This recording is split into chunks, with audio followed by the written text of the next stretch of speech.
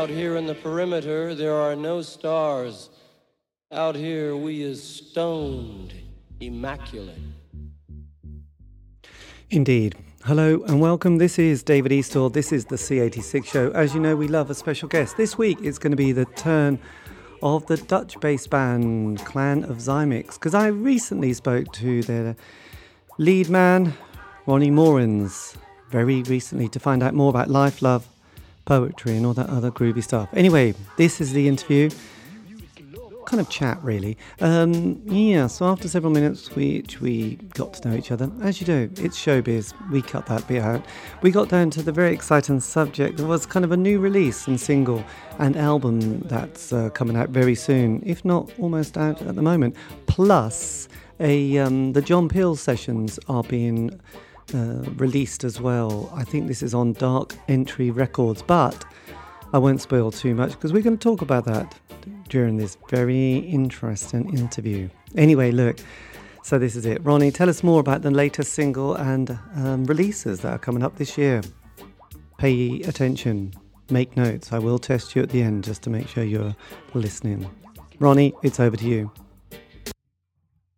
It's lined up to be for the 7th of May. It's coming out, and the lead title is Brave New World, and the B-side's called Lockdown. So you can guess where I get my inspiration from. Yes, absolutely. And how's it been, the past year as an artist? Because obviously a lot of people I spoke to said, they always said, oh, I wish I could have more time to sit here and record and write and create. And then suddenly, voila, they have the opportunity. And then it's like, didn't sort of feel quite so good. So how have you managed to cope in this period? I think I put all my things into this new album, basically. So that's the only way for me to stay sane during this period, because there's a lot of issues we've been confronted with for the last year, and all the madness around us, and you try to kind of like make sense out of it. And for me, there was no really a reason to make a new album because I just released one. Yeah, so it's like most time you release an album and you take it on the road and live with that album for 2-3 years, and then you'll start thinking about something new.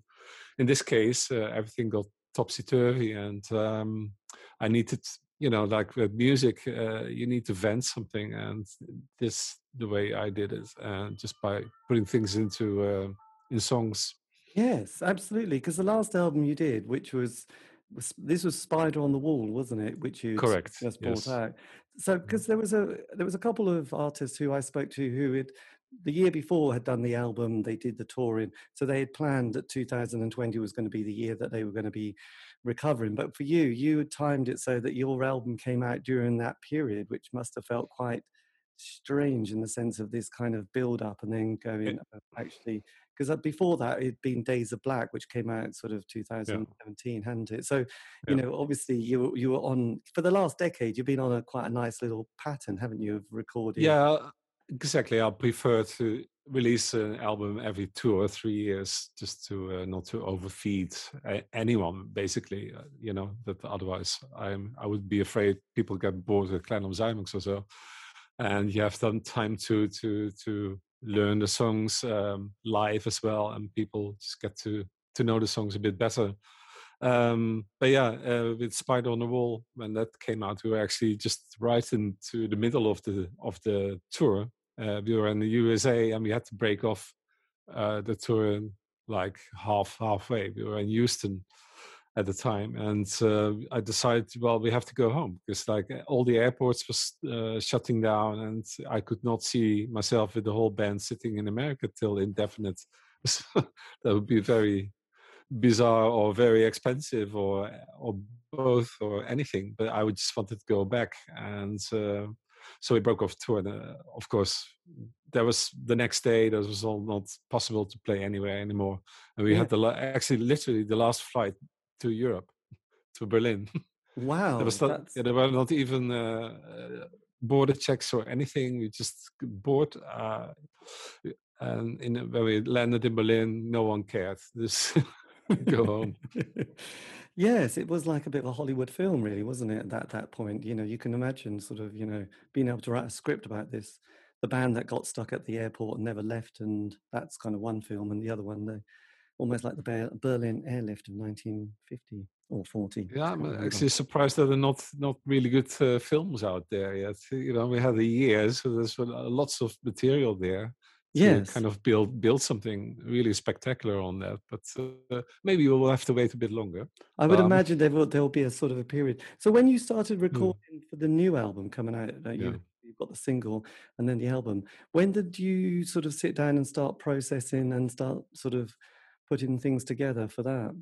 It was actually overlapping because we were still releasing singles of the album during the Corona period. So we had I think the single "She" was released in January or February, and so that was the pre-Corona. So only something happened in China then, but no one thought this would be a world event.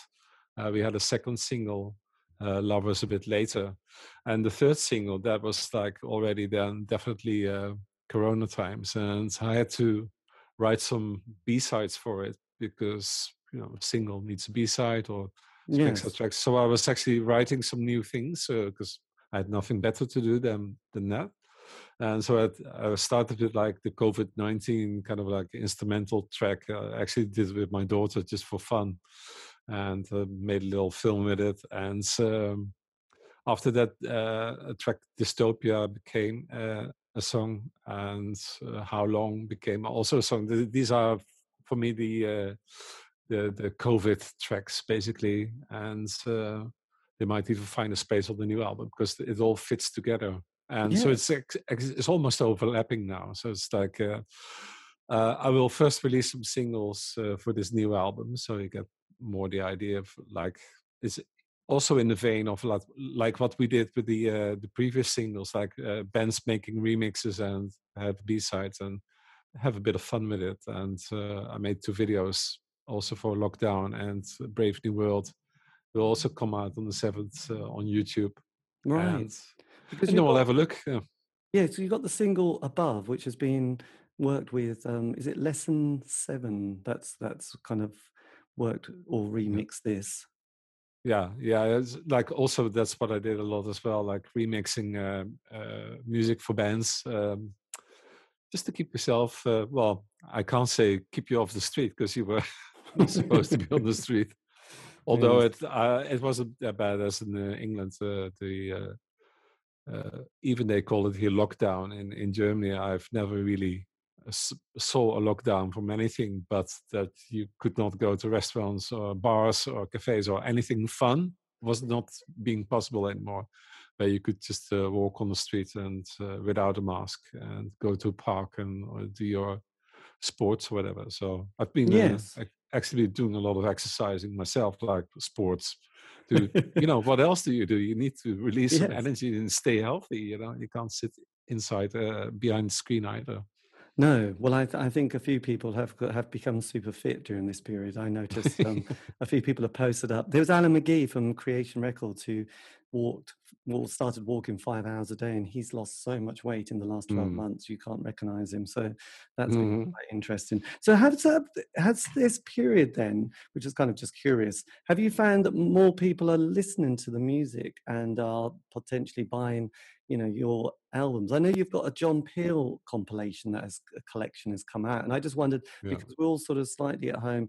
Initially, it was great fun. The first, let's face it, 2 months was brilliant. We had good weather in the UK. We were all really happy. We've all gone a bit Mm. mental now and feral, so it's not so much fun at all. And I kind of find that Mm. everyone's become a bit odd, including Mm. myself. We can't do empathy. Mm. Empathy's gone, and having to listen to other people is just kind of quite hard work because we've just started talking to ourselves in the house all the time. So I just wondered if you find, more people kind of connecting with you, and you've sort of kind of noticed more listens or more record sales. I think, well, first of all, what you said, people had more time. They sit at home. Possibly, uh, that's what I did in the beginning as well. I was like, I thought, okay, I'm going to use this period now to sort out things. Like your videos, your photos, You never really went through, because digital photos, you have more photos than you can actually muster. So you had like time for that. So I basically first started organizing things which you always were on your list to do, but you never did. And you thought, oh, okay, that will take me a while, and then you'll do other things. But I think also what people might do who are interested in music is going maybe back into the history, or discover more bands, because they just have time to do that. Basically, they don't have to rush to their jobs. Actually, all the creative people are at home. Yes.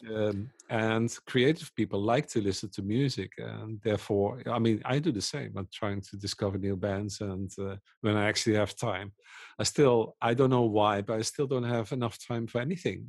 Even though we're sitting here at home, but it's, to me, the only thing what's taken away is the live shows, of course, and the rest I do same what I always do. But yeah. Although I still have more time, but if I go on tour, I also have a lot of time. You sit in the van, in an airplane, you also do things there. You're not just sitting there with your eyes closed or whatever. So in that perspective, I noticed I did not gain that much more time for anything. But yeah, still trying. But my philosophy is maybe other people would have more time on their hands, who are not writing albums or so, and listen to other music on. And I think with Spotify, for example, you get like suggestions, or with YouTube you get suggestions.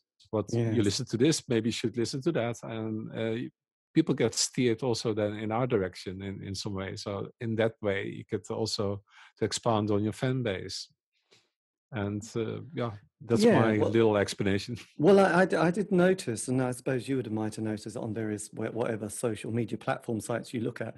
There were periods where you could tell that everyone had gone into their attic and had sort of gone through their memorabilia and were like, "Oh, do you want to see these posters of my gigs from 30 years ago?" And then suddenly everybody's gone into their attic and is finding these photographs, which have been great, But then that period goes, and then there's another period, and I think just during the winter there was definitely a sense of everyone's starting to rock back and forward, feeling a bit like Jack Nicholson in The Shining, thinking this has been fun, but this is now getting really tedious, and we just would like to have something real to look forward to, rather than just going to the dentist or hoping the head might be open, or getting your vaccine, I suppose. So that's quite interesting. But with the John Peel sessions that came out, and you did quite a few with John Peel, was that a project that had been in the pipeline for a little bit of time? I think with the Peel session were like actually just two Peel sessions, like one, I think 3 songs we had to do per session. It was like combined with shows we were doing in England. So 4AD basically arranged it with the BBC, or the BBC invited us and they arranged some gigs. I'm not quite sure which order it was, but anyway, we were there doing shows, and the BBC John Peel thing. And yeah, it was like, of course, the greatest honor to do that, because John Peel was the DJ in England. If you were invited for him, that was like a total honor. I mean, I remember also interviews giving in Holland. They said like, well, how the hell did you get to John Peel?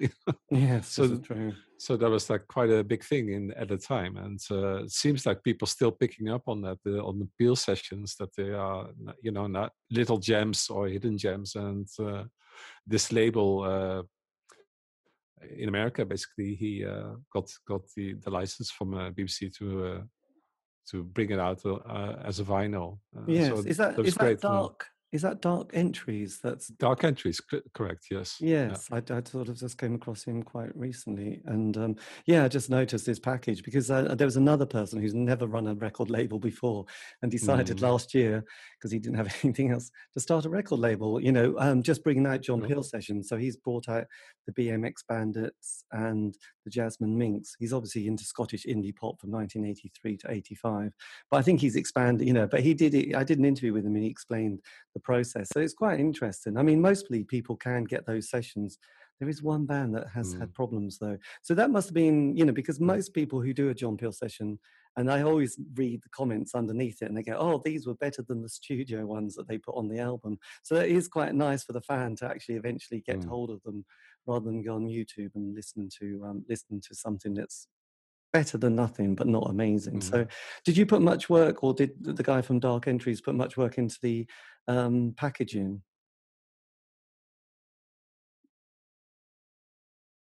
Oh, you For the froze. packaging. Oh, you started. Yes. Yeah, you too.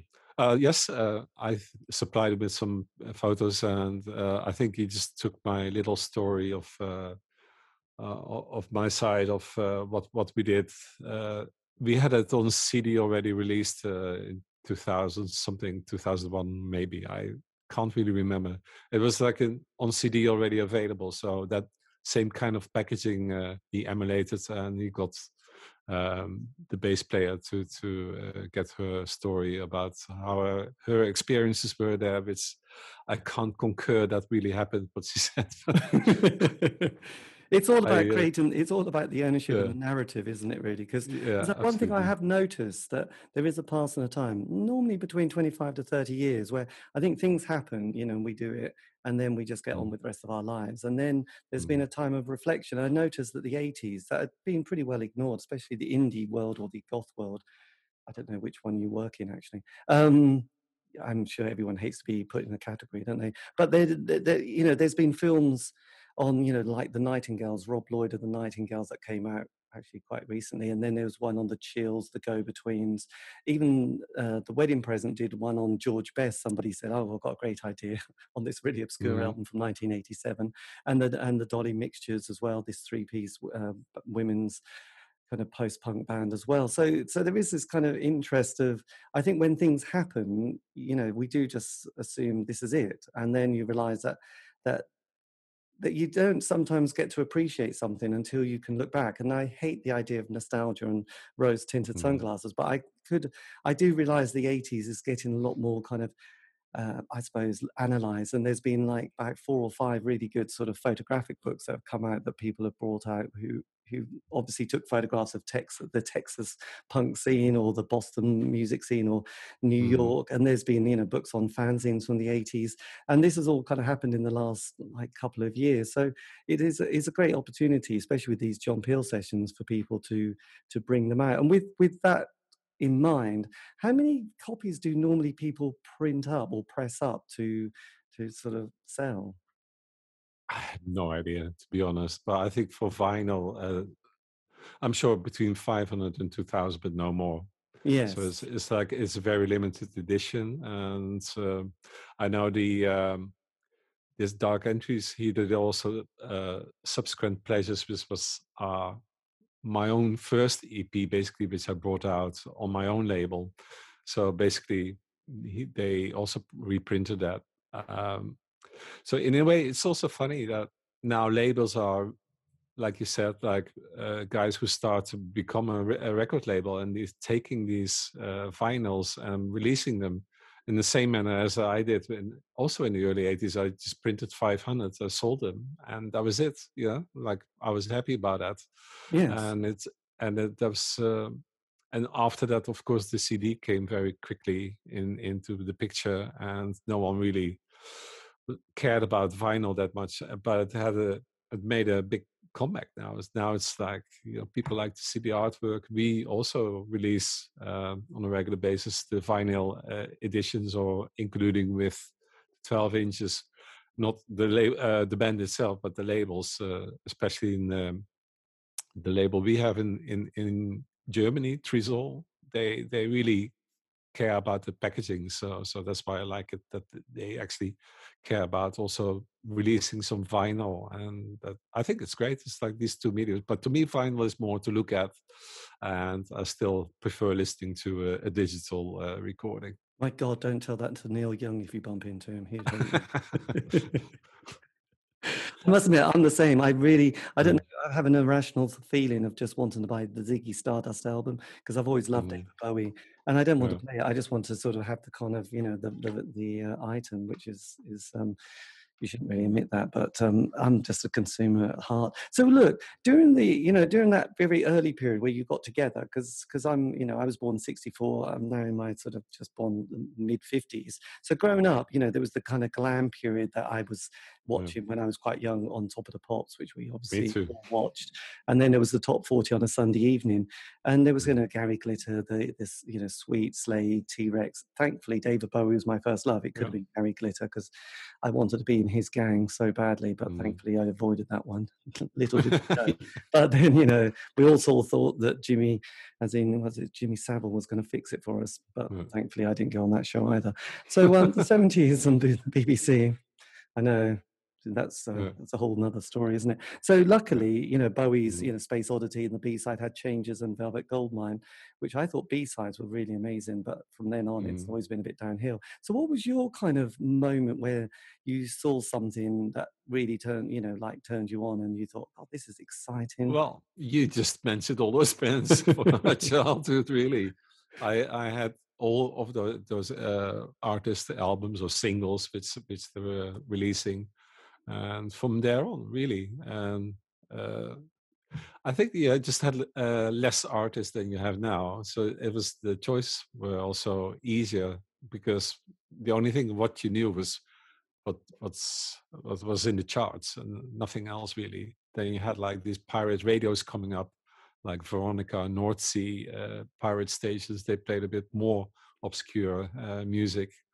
But in general, we were totally dependent on Top of the Pops, and I was glued to the TV every week just to see what's new. It's like that was the exciting thing, and we didn't think too much about it that it was commercial. To me, there were a lot of bands there which sounded totally authentic to me, and they still do. So I don't really still maybe I'm biased with that because it was my childhood. These were my childhood bands, just the same. And but that, so what is interesting because most on, of those bands have got quite a backstory. I mean, when we see we see them in the top 20 or the top 10 or whatever, I mean, they'd spent 10 years kind of going nowhere fast, including, I mean, I love David Bowie, and luckily, he was my first love. And I stuck with him right through to Black Star and all the Tricky albums, because you just have to. But then, his 60s work, you think, wow, that's pretty dreadful, but kind of interesting at the same time, and all those artists had been banging around, like Mark Bolan had done all his stuff in the early, 60s with John Peel on the Perfume Garden and doing all these kind of quirky mystic songs and some rather exciting poetry which we obviously pretend to love and understand, but we don't really unless you smoke lots of drugs.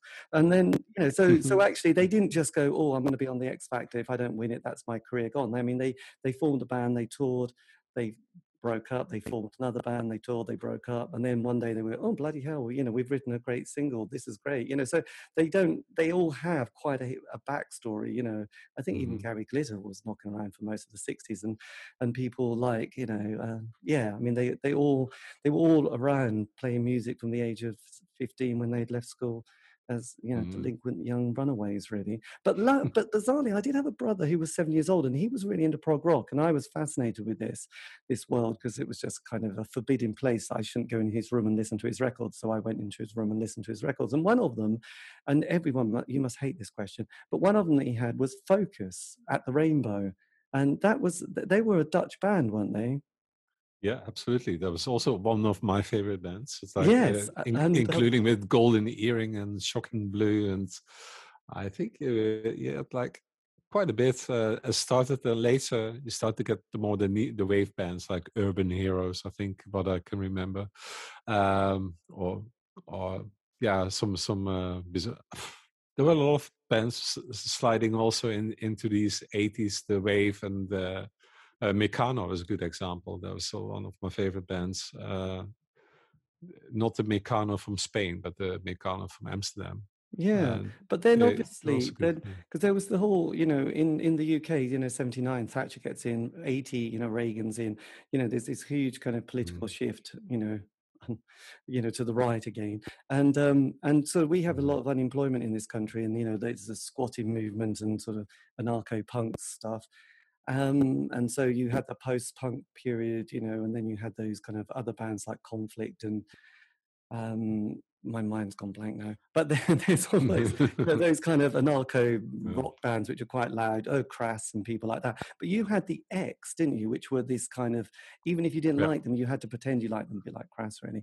They were the squatters band kind of thing, like the squatters, like the left wing favorites of Holland at the time, and they were a very political motivated band. Yeah. Yeah, like I think in Belgium, the Brassers or something, Ziglo XX. Yeah, that was also kind of one of those bands. Yeah, you know, there was a lot of things going on there. I at the time was also like occupying houses, but it never reflected in my music then. No. So what was your kind of late 70s and early 80s period? What were you sort of fumbling around doing at that stage?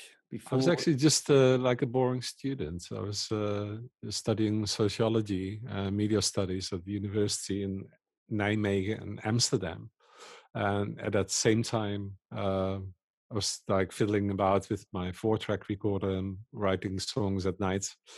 And that became kind of like my interest in making music. But I always made music when I was a kid. So I was from when I was 11, I was playing local bands, and we actually got paid for our shows from local youth clubs and things like that. So I did know that I wanted to have a band, or always played in a band. Like someone else went to football, I played in bands in the weekends, and I always enjoyed that. But my role was in when I was 11, I was just a guitar player, you know, and not the solo player, but the rhythm guitar player.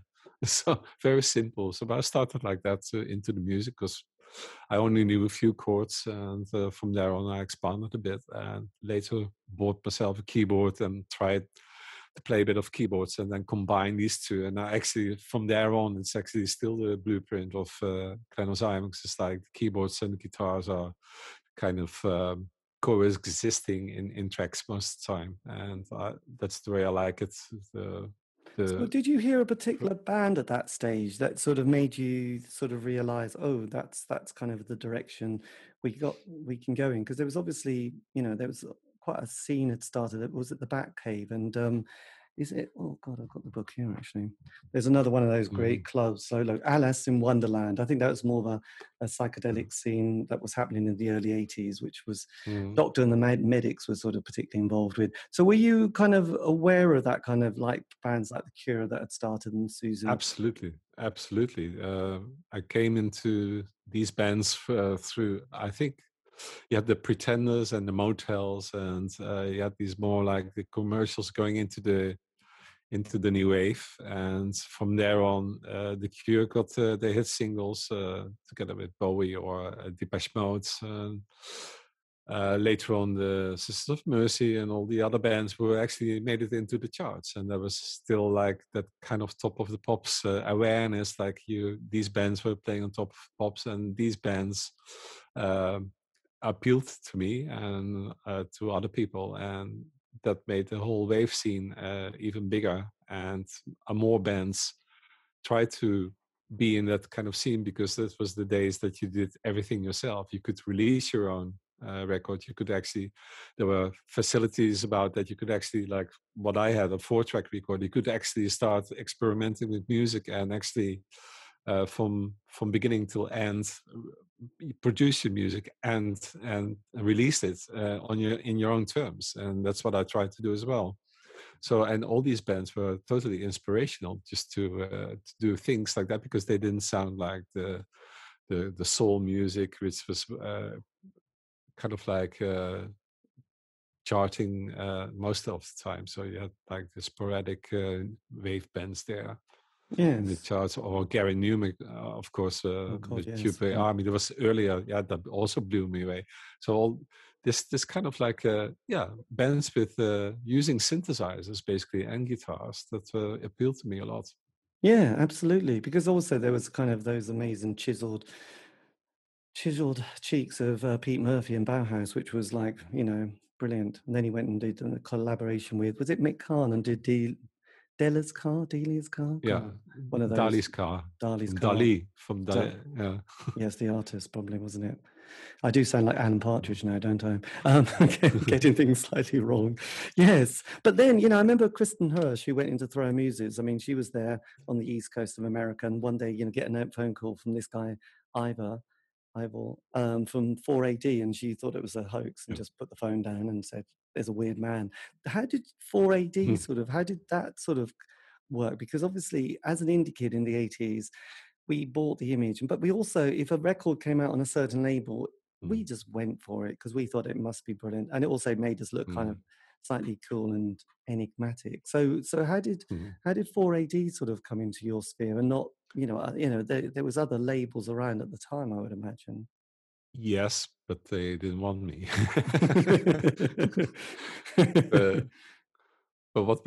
but I think what happened was like I met in Nijmegen when I was like actually promoting my Subsequent Pleasure to or I wanted to sell them to some record stores there, and there was in the evening there was a concert with the Cocteau Twins, and I wanted to go there. I was in a restaurant just having a bite, and I heard two people talking English to each other, which like in Nijmegen is not a common thing in Holland. So I asked him like, "Are you the Cocteau Twins?" Yeah, it's like, so, and then I explained, "No, we are Dead Can Dance. We are playing with the Cocteau Twins. We are the sport band." And so I talked to him a bit. They in the end, I mean, they were really nice people. So they put me on the guest list, and later on I met Cocteau Twins and Dead Can Dance. I gave them the EP, and then later I got Brandon to ask me if I wanted to support them in an English tour. So I think that was the connection to 4AD, because then he told me a bit more about Ivo, how great label it was, and I was kind of interested, or maybe should give the EP to here, have an EP give it to Ivo when you see him next time. Yeah. So Yes. I thought that was it. I don't have to do anything more. Then I did call Ivo, and he talked to me, and he was interested. I sent him some new demos, and from there on, he actually invited us over just to get to know him, basically. So me and at the time the girlfriend Enke, who played on the bass in my band, we went over, stayed at the place for a couple of days, got to know each other a bit, and then we got actually ourselves the record deal with 4AD. So yes, like, and how come you recorded that in Edinburgh, which is quite an unusual location? How did that sort of come about? It's solely, of course, 4AD's thing, because they had the house. It was Palladium Studios in Edinburgh, not exactly Edinburgh, but like a suburb of it. Yeah. They had a deal with the studio, like there would be the label's studio to record or record most of the things, which were the most time-consuming things. After that, you would have all the rough mixes ready. Then you would take the rough mixes to London and go to the Blackwing Studios, and John Fryer was the in-house producer there. And I've worked then with John Fryer on the remixes, for example. And we sat just with John Fryer trying to make the mixes in the end, which was good. I mean, John Fryer is a very talented engineer. Yes. And so he worked with a lot of famous bands like Depeche Mode also. Yes. And did you, I mean, at that stage, because it's interesting, I've been listening for some random reason to he's the manager of the Police and a huge amount of other bands, and did a record label, IRS, Miles Copeland, who was talking about the role of the manager, and it's to sort of give the band feedback and to sort of tell them, if they haven't got a hit on the album, to go and write a hit and not bother release it until they have got such a kind of a track to play. I mean, did you have any management at that stage? I was the manager. You were the manager. Did you? On that front, did you? As an artist, did you get much feedback of what Because you start the track with a day, which is kind of nearly 7 minutes, which is quite an ambitious little number for an independent label that most people want 3 minutes at the most. So, I mean, I didn't know sort of how you sort of, whether you got feedback from, the We label. did. We did, like, yeah. It's like Ivo was in Scotland, also in the studio for a few days, just to see if everything went right and if we actually could communicate in Scottish, or Yes.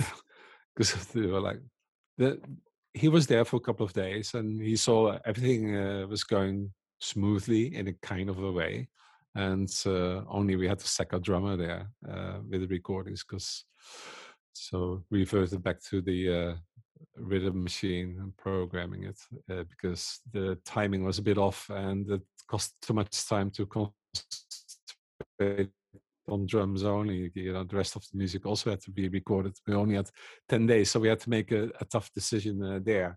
Not nice, because he was a friend, but we also had to be thinking about the band and the label. So that was kind of like a bit of a, not that of a good start for a band in the recording studio. But it all panned out in the end. And he Yeah. still talks to me, so don't worry.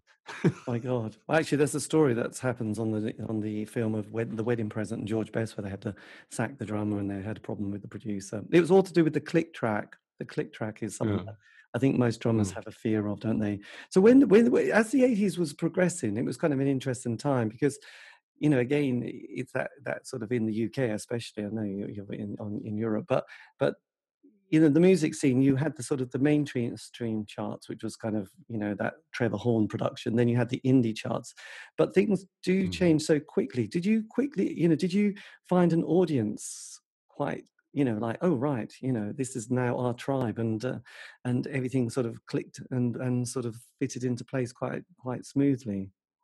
Well, it was possibly the alternative scene with the hairs back home. That was our scene everywhere, which was uh, dominating in the 80s, the street anyway. So we got a lot of these fans everywhere on the world, basically, because wherever we went, we had like full clubs, and like talk about like between 500 and 5,000, depending on which country you also went. And I know in Spain, for example, we had like a few club hits there with The Day and Stranger, and we pulled easily 10,000 people in a disco, just like in the middle of nowhere. There's no problem. So it's Yes. like, and like in London, I know we played in the London University, which was also to us totally cool, because there was like university where all the bands played, like so we played also quite a few times there. And, as an artist, how were you Mm, developing? Because this is quite quick, isn't it? You hadn't spent 5 years in sort of various blues bands and rock bands and the pub no. circuit, so you must have had to shift gear quite quickly. Did you ever feel like, when you had an EP and then the album, did did you feel confident, or did you think, oh my God, this is I'm faking it until I make it. I'm not quite sure if I'm going to be found out. I just wondered how you were feeling as an artist, because you were already, had sort of gone so quickly up the I don't know, league table.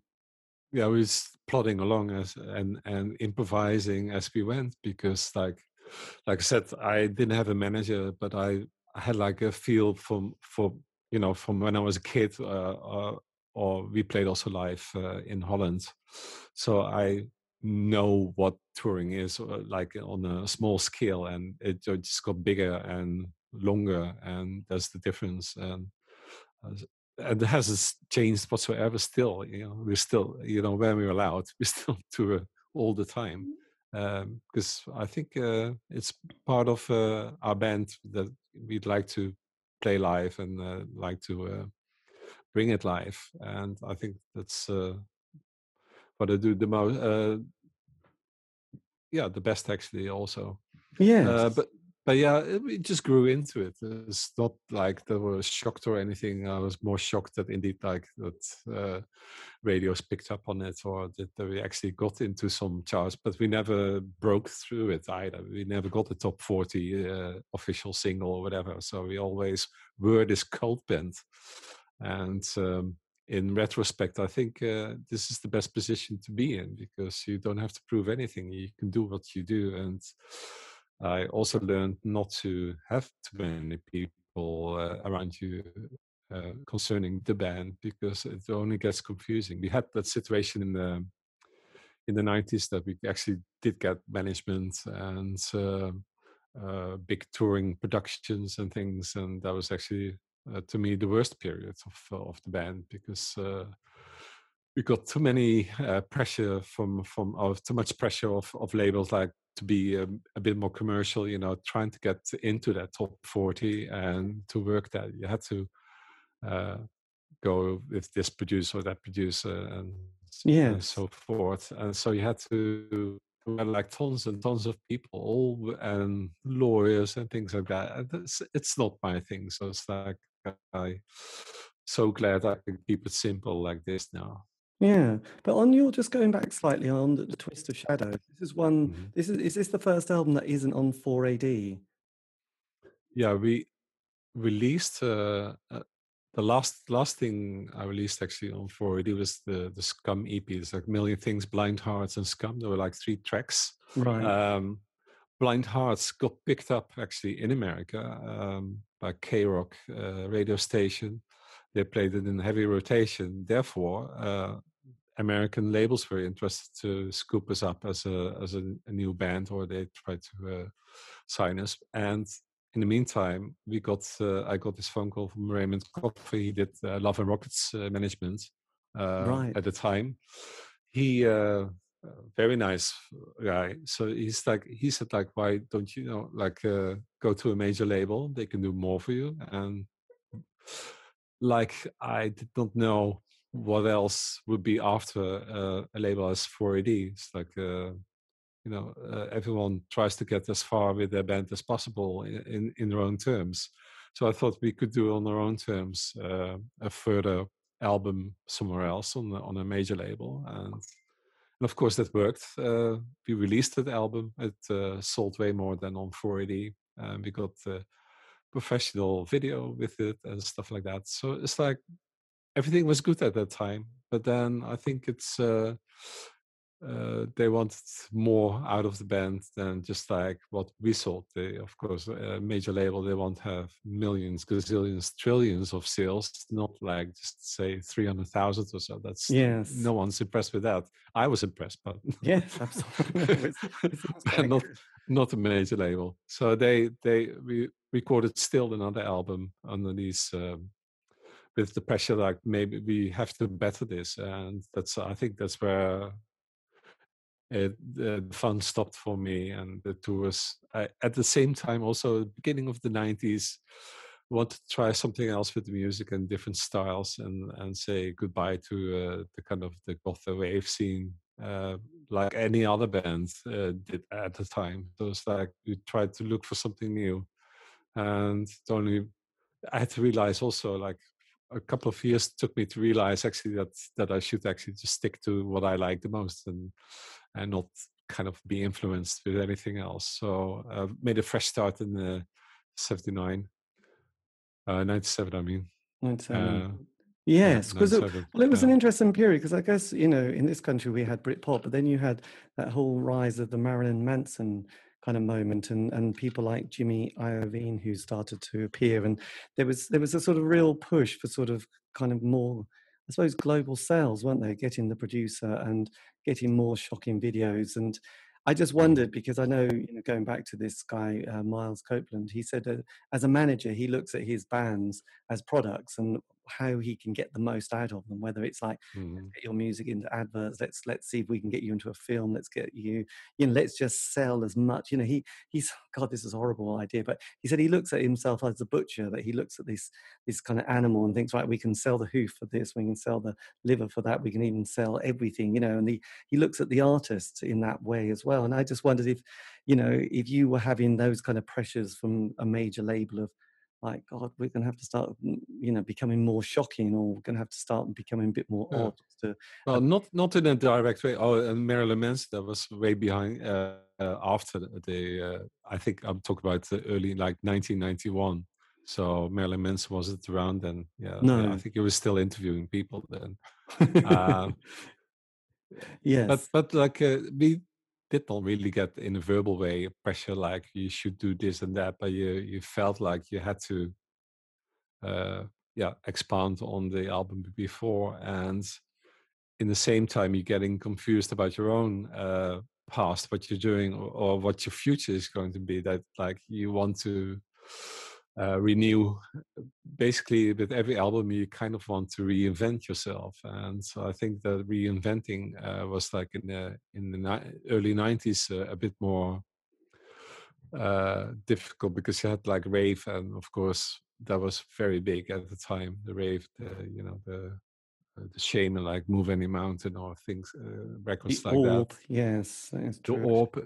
So you had, that was the scene I felt we were heading into, and I wanted to adapt my music in that way.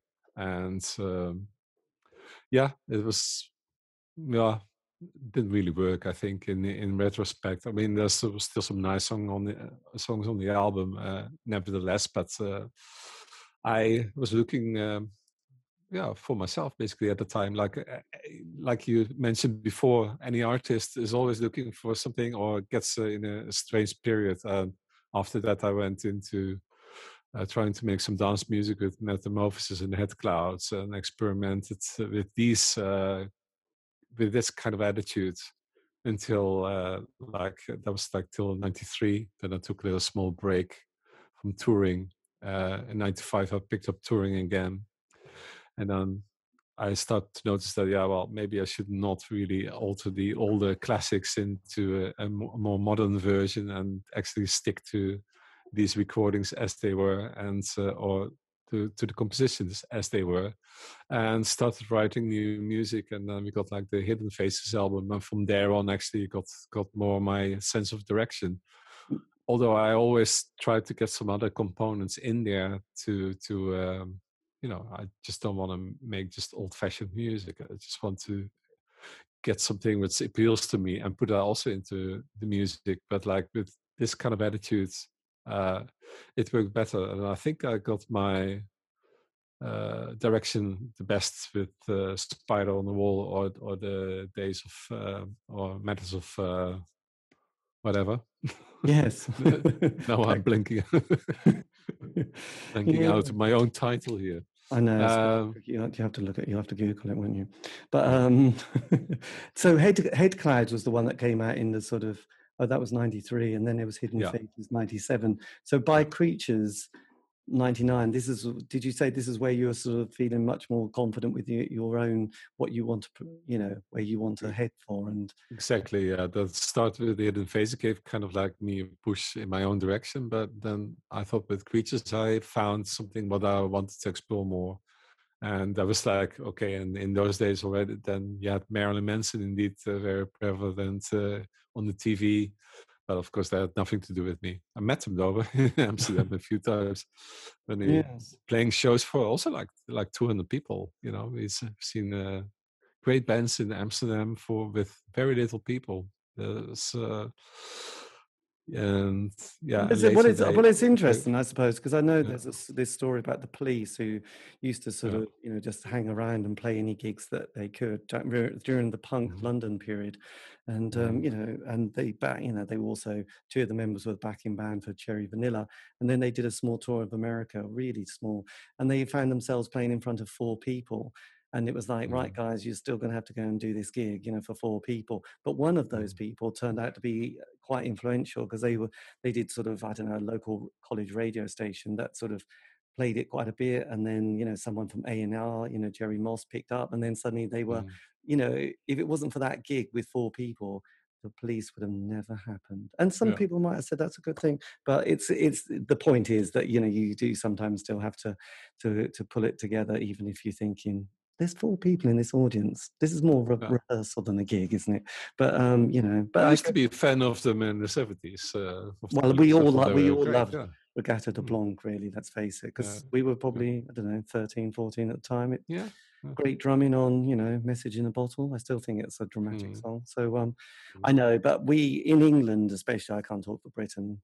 Well, I can't even talk for England. But there's something about hating people who have been successful. Let's face it. We're very suspicious of the Police, Sting, and U2 and Bono. So But I still think they do quite a good job. So was there a period within that? Because obviously you've had lots of personnel changes during the years and Mm. different moments. Was there ever kind of times when you really was sort of emotionally, spiritually struggling to keep it going, when you just felt like, oh my God, I've got to sort of keep this going. I'm not even feeling it. The band is slightly wanting to give it up, and I'm not quite sure whether to bother myself. I mean, did you ever have any of those moments in the No, 2 no, o'clock in the because morning? absolutely not. Because actually, I'm the band, and I just ask people to play with me live. Right. And all the studio work is just done by me.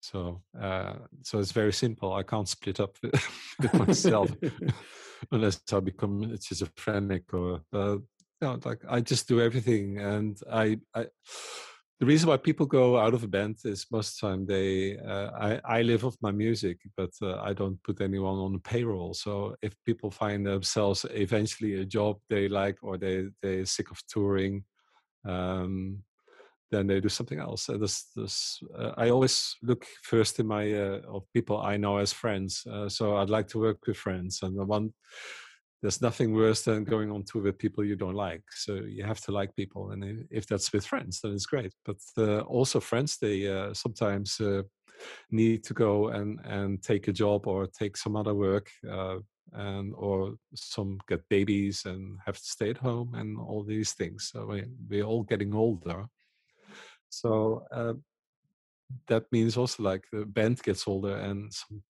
it's a band thing is sometimes is also 20, 30 years old if you're like that, or 40 now. But that it's all fun, but most people want to get to do something else. So far, Yes. I'm still very lucky with the crew I have at the moment. So yeah, most of them are over 20 years with the band now. So Yeah. Well, I sort of realize there's only a couple of artists. I've done, a lot of interviews with indie pop bands, and most, not all, but a lot have sort of had them period, and then they've gone done other things, and then slowly come back to music. But it's been very much a small cottage industry, generally a sweeping statement. Whereas there's only a few artists, like David Bowie, Lemmy from Motorhead, who've just said, right, music's going to be my thing. There are others as well, but let's just keep it simple. And they've just stuck to playing music and doing it like that. And so it is an impressive thing when I have met artists who've just said, no, that's what I've done. And there's another woman, I don't know where she was born, but she now lives in Hamburg, Monica Muir, who said that she was in bands in the 80s and then now writes music for various soundtracks and okay. games and things like that. Yeah. And that's the way that she makes money. But it's like she's managed to sort of keep doing what she loves, but making a career, not having to go and get a job in an office or become a teacher, as I find a lot of jingly jangly indie bands have become English teachers at secondary modern schools, all schools. Good. Yeah. I So know a few. I know that must be really difficult. Wanting to smack a kid, but you can't do that anymore. When you were doing your, because you've done quite a few covers, not loads, but you've done quite a few covers in your time. But, you've come across A Forest, which is the Cure one. Is there was that quite an easy choice to make? I mean, and did you sort of think we've got to do our own little kind of spin on this? I think I took this track because it's one of the first tracks of the Cure, or not that I knew of, but one of the tracks I always played in the car when I was going on holiday. It gave me this kind of a holiday feeling somehow. It's like a good feeling, and that song always stuck with me. I know most people are totally bored with this song because they play it live for like over 15 minutes, from what I hear, and it's maybe a more obvious track, but I always wanted to like emulate like a few of these bands and just to have fun. Actually, it started as fun, like I'll record these bands, and in the end, it's like, oh yeah, just why not just dedicate this album to bands who actually were inspiring to me when I was, in my early 20s or Yes. 19. Yeah, And every artist loves to do a cover. I mean, David Bowie did pin-ups, and most yeah. people have done that moment of covering them. So these were sort of the bands or the songs that kind of had that resonated with you in some sort of deep and meaningful way. I could gone on and on and on, of course, because there's so many bands you actually I actually like, but I kept it with these bands just to keep things simple and clear, actually, because these were all the major names. Like Blue Monday, for example, was for me also very important, because it's like the track I could actually dance to in a club, for example. It's like, to me, it was also something new and inspiring for Klein Zymex to even to write a song like Stranger, which is like in that same kind of vein. Okay, never was successful as Blue Monday, but it was a great inspirator, and so on. So each band has some influence, one or the other, on Yes. me. Yeah. And Dave and Bowie's, you did Heroes, didn't you? I did Heroes, and While This Is the Wind, I did as well. Yeah, I'd love to cover way more songs of Bowie, but yeah, I did Yes, these. absolutely. And did you ever, I mean, sort of as an artist, did you sort of ever go back and slightly do, I don't know, I would say revision, I mean, people like Jim Steinman, did they ever sort of come into your consciousness as sort of a person? Because I know he wrote some phenomenally dramatic songs for Meatloaf and Bonnie Tyler, but also Sisters of Mercy as well, more. Mhm. I just wondered, because when you're younger, sometimes it's really easy, my God, it's easy to dismiss kind of certain bands and people. And then Mhm. afterwards, you look back and you think, actually, they weren't so bad, but I was a bit hung up and angsty. Did you ever Mhm. have those kind of moments where you've gone back and rediscovered an artist or band or even a writer that you possibly dismissed earlier? I think the top of my head, maybe Led Zeppelin, Right. House of the Holy. It's Yes. like if I play certain tracks of those, it's like they're really beautiful. And it's like normally it's like not a band I would necessarily go back to. I mean, but I know Led Zeppelin was also like influence on me when I was maybe 12. Yeah, like trying to play guitar, and these were the bands you listened to as well, like Jimi Hendrix, for example. Yes. Well, Um, absolutely. but I never really looked back on them anymore until I found like, so, oh yeah, maybe I'll ever listen to this House of the Holy, because I could remember I really really liked that album. And it's like, actually, surprisingly enough, I still do most of the tracks. Yeah. Yes. Well, I mean, there are some, yes. I always found the image was kind of off-putting, really, to be honest. But I did Yeah, think, but it's one of these odd things you in life that I mean, but I guess when I was like 11, that was like in the height of the early 70s. Yeah. So that was, everyone had long hair and these flare trousers. There was nothing really weird about it then. Yeah. It's only later when you look back at them like, well, come on. We don't want to be hippies like that anymore. No, you look ridiculous.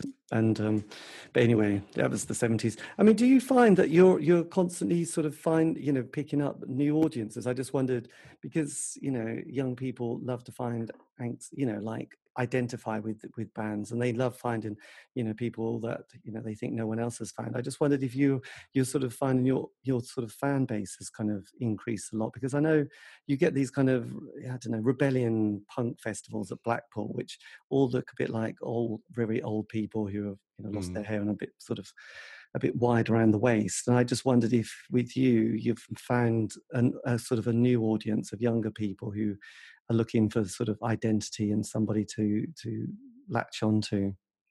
I think it's, well, certainly in Europe or America, the club going people are there like around between 20 and 30, most of them. Like, of course you have also older people, it doesn't really matter.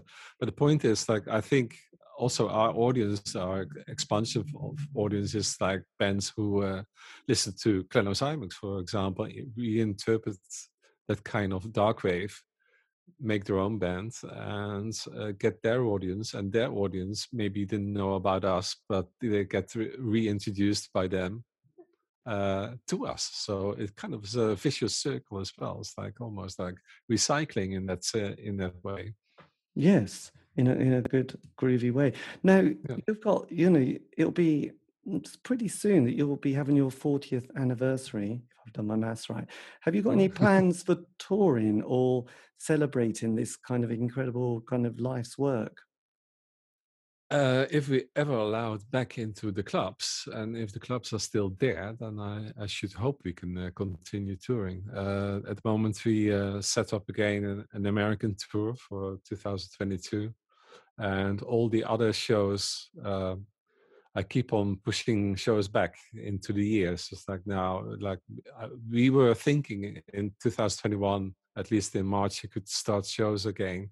All these shows are already pushed away till October, November, or Yes. even a year further. You know, like so, it's very hard to say now what's going to happen. I mean, in England, I've seen on the TV with all the people being jabbed and all. The life will soon be back to kind of normal. It was declared by Boris Johnson, I think, on the 1st of June. Yeah, we Who believe knows? him. Yeah, exactly. That's the whole topic. But I'm not going into it. In Germany, they are. To me, it sounds like almost directionless. It's like they just say, "Well, we stay in lockdown until the incident numbers are going down," without any thoughts or without any intelligent advice. There's no one with an intelligent solution or approach.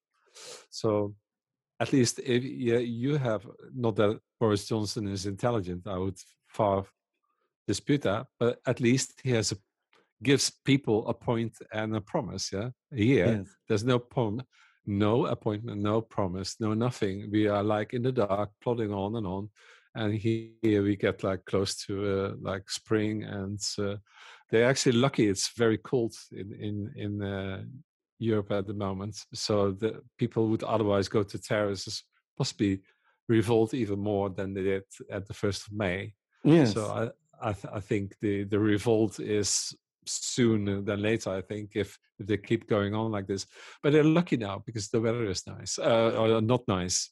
Yeah. But with nicer weather, but everyone wants to go out, sit on a terrace, and be normal again. Because you know, let's face it, we've seen all the numbers, we've seen everything. We read a lot of reports about everything, and we can come to our own conclusions that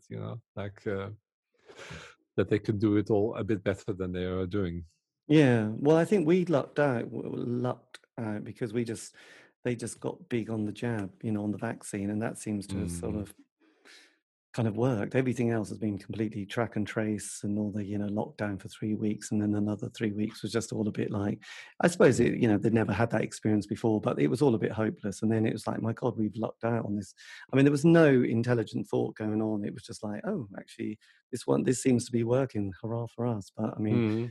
We still got phenomenal death rate, but it's not good, is it? So hopefully you'll be touring. I mean, just kind of a last thing. I mean, if you could have said something to a younger self starting out, the 16 to 18-year-old self, and you thought, with the wisdom and the decades of experience you've had, is there anything that you would have just like gone, God, I wish someone had just whispered that in my ear? Just, you probably would have done everything the same, but there's probably a few you would have thought, my God, I wish I had just paid attention to that or done that or not done this.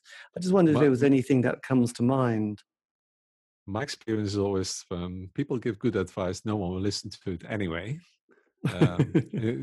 Just remember, like, you give your best friend advice, don't do this or that because such and so, and he totally agrees but does the opposite anyway. And I think advice is like, just do whatever you want, because life is short, or life could be beautiful if you do the things when you follow your heart and your dreams. You never know. It's like look, for example, to Billie Eilish, for that matter, like a brother and a young girl sitting at home making music and getting noticed. They would never expect that they would be as big as they are now. So it's like, if someone would say, well, forget about it, no one gets signed anymore with home recorded music, then they possibly would have not entered that stage. So I think anyone would do best is just to follow their heart and make music they like. And if you like your music, there might be other people liking it the same. So yes, well, that's all I would beg for. But be aware that you are considered from now as a musician as non-essential. So Yes, I know, it's a sad thought, isn't it? But Exactly. did you watch the Billie Eilish film, by the way? No, no. Right. I never even knew her, but my daughter is 9 years old. Yeah, so she goes to school, and she said, "Do you know Billie Eilish?" I said, "No, no, no. It's not Billie Eilish. It's Billie Idol." No, it's Billie Eilish. No, no, you're totally wrong. Yeah, I'll Google it for you. Here, Billie Eilish, Billie Idol. Show the Excellent. like. No, you're totally wrong, Dad. It's a girl. What do you mean a girl? And then there, and then You started singing White Wedding, didn't you? And she just shook her head. so that's the way I got to know about it, because I don't listen to the radio, or I just don't go looking for the most popular thing there. Yes. So yeah, I was like the typical father who doesn't know anything. I know, the embarrassing father who's, oh God, they're going to start dancing. Exactly. But Only alternative music. yeah, I mean, I just thought, with having seen the film, because I was kind of curious, because I didn't get, Mm. the sound or anything. I just wondered if places like Coachella, have you ever sort of played those kind of festivals in America at all? Do you get No, those in? actually, we never played festivals as far as I can. Only the what was the game? There was one Gothic festival in America. That's probably played in Vampire. Yeah, okay. So a few festivals we did play, but mainly we just tour like with and take like a few support acts on the road, and then we just tour like for 3 weeks maximum, and then we go back and then come back later for the second leg. So that's what I like the most. Months on non-stop on tour in America is not my thing either. So No, 3 weeks is I think fine. the only person who can do that is Robert Smith from The Cure, who seems to be quite extraordinary when he's touring, because Mm. he does put the work in. Did you manage to, just Mm. lastly, did you manage to sort of navigate that world of kind of publishing and ownership of music? Because you've got this phenomenal body of work. I just wondered Mm. if you feel like, phew, that was lucky, we did well, or oh, that wasn't that brilliant. Well, it's like I think each release to me is important, and for my own personal, it's my history. It's my like picture book. It's like it would be the same if you tear out a few years out of your picture book because you didn't like your puberty or whatever, but it's essential for your character building. Same goes with making music. That album was important to make because it made you going into the next album and the next and so on. Yes. Like it's a creative process, and I think you can't say I should not have done that one. You can't say it because you need to do that in order to be the person you are now. Maybe yeah, I can't say what person I would have been, say in the 90s, and we would have had that gazillion record sales, and you'd be totally in a different scene. I would be a total different person. I'm sure of it. So I'm personally I'm happy. I'm where I am now. It's like this feels more real and close to me than anything else. Yes, absolutely. And did you, I mean, also, did you manage to sort of keep ownership of your music as well? I just wondered if that was something. Most of it. It's like I could ask 4AD, for example. I know, like after 30 years, you could get your rights back, but I don't see the point because the 4AD is a good label. Why not stick? I could stick with them. Doesn't matter. Yes. Most all the labels I got. I have my own label, Zymox Control, and I just license records to other labels, and from there on, I actually kept on licensing out instead of being signed as an artist. So I just do the licensing. So it gives me more freedom to say, well, this label can release, say, in America, and this label can release in Germany. Leaves me still other territories, which I might think there's a good label for the band, and so on. So Yes. in that way, I control it a bit more than as just being an artist. And just kind of lastly, are you going to sort of try and form some sort of an interesting archive, because obviously when you're doing all this work, I know you've still got decades to go, hopefully. But I just wondered if you're thinking, God, we've got a lot of material, we've got a lot of kind of memorabilia, we've got videos. I just wonder if there's any way that you're thinking how you would like to try and, sort of put some sense to it, whether it's a book or slight film or some, interactive website. Maybe with the next Corona crisis. Yeah, we'll have more time to go for the next plan. Yeah. Yes. No, I just wondered because obviously it's quite, when you start, you never think 40 years time you'll still be doing it. You might have been, but I don't know. Yeah. But we've got this body of work. I'm now working very enthusiastically towards the release of this new album. So I have some work to do for like videos and the single release, and make sure that everyone gives the remixes on time and things like that. So I think I'll be busy till July just with the releases and the recordings. And after that, I really, really hope that we can go on doing shows again. It's summer. There are open air festivals, or there are a lot of organizers with capacity for open air. So my hope is that we can actually, at least at that time, do something like again. We did it last year in 2020 as well. Like we had a period from August till October, 3 months, we could actually tour again. But these were also like very odd tours or limited editions, basically. But at least you could do something. You could still feel a bit normal in that sense. Like, well, we've got at the weekend. I think Liverpool decided to go full on to a nightclub. So I think they're just gonna see what the effect is. They're just going to ignore it and say, "What the hell? They're young people. They don't care." And I think that after that, it's going to be just I think 1st of September is like university schools. It's like, let's go back to. Yeah, but it's interesting you mentioned, because in Leipzig we had also last year these experiments in an arena with like 3,000 people, 4,000, and under different conditions. And the report would come later after analyzing it, and in the end was like, with all 3 methods, nothing happened really. So basically. And you had these experiments everywhere in the world with all this knowledge. Nothing worked.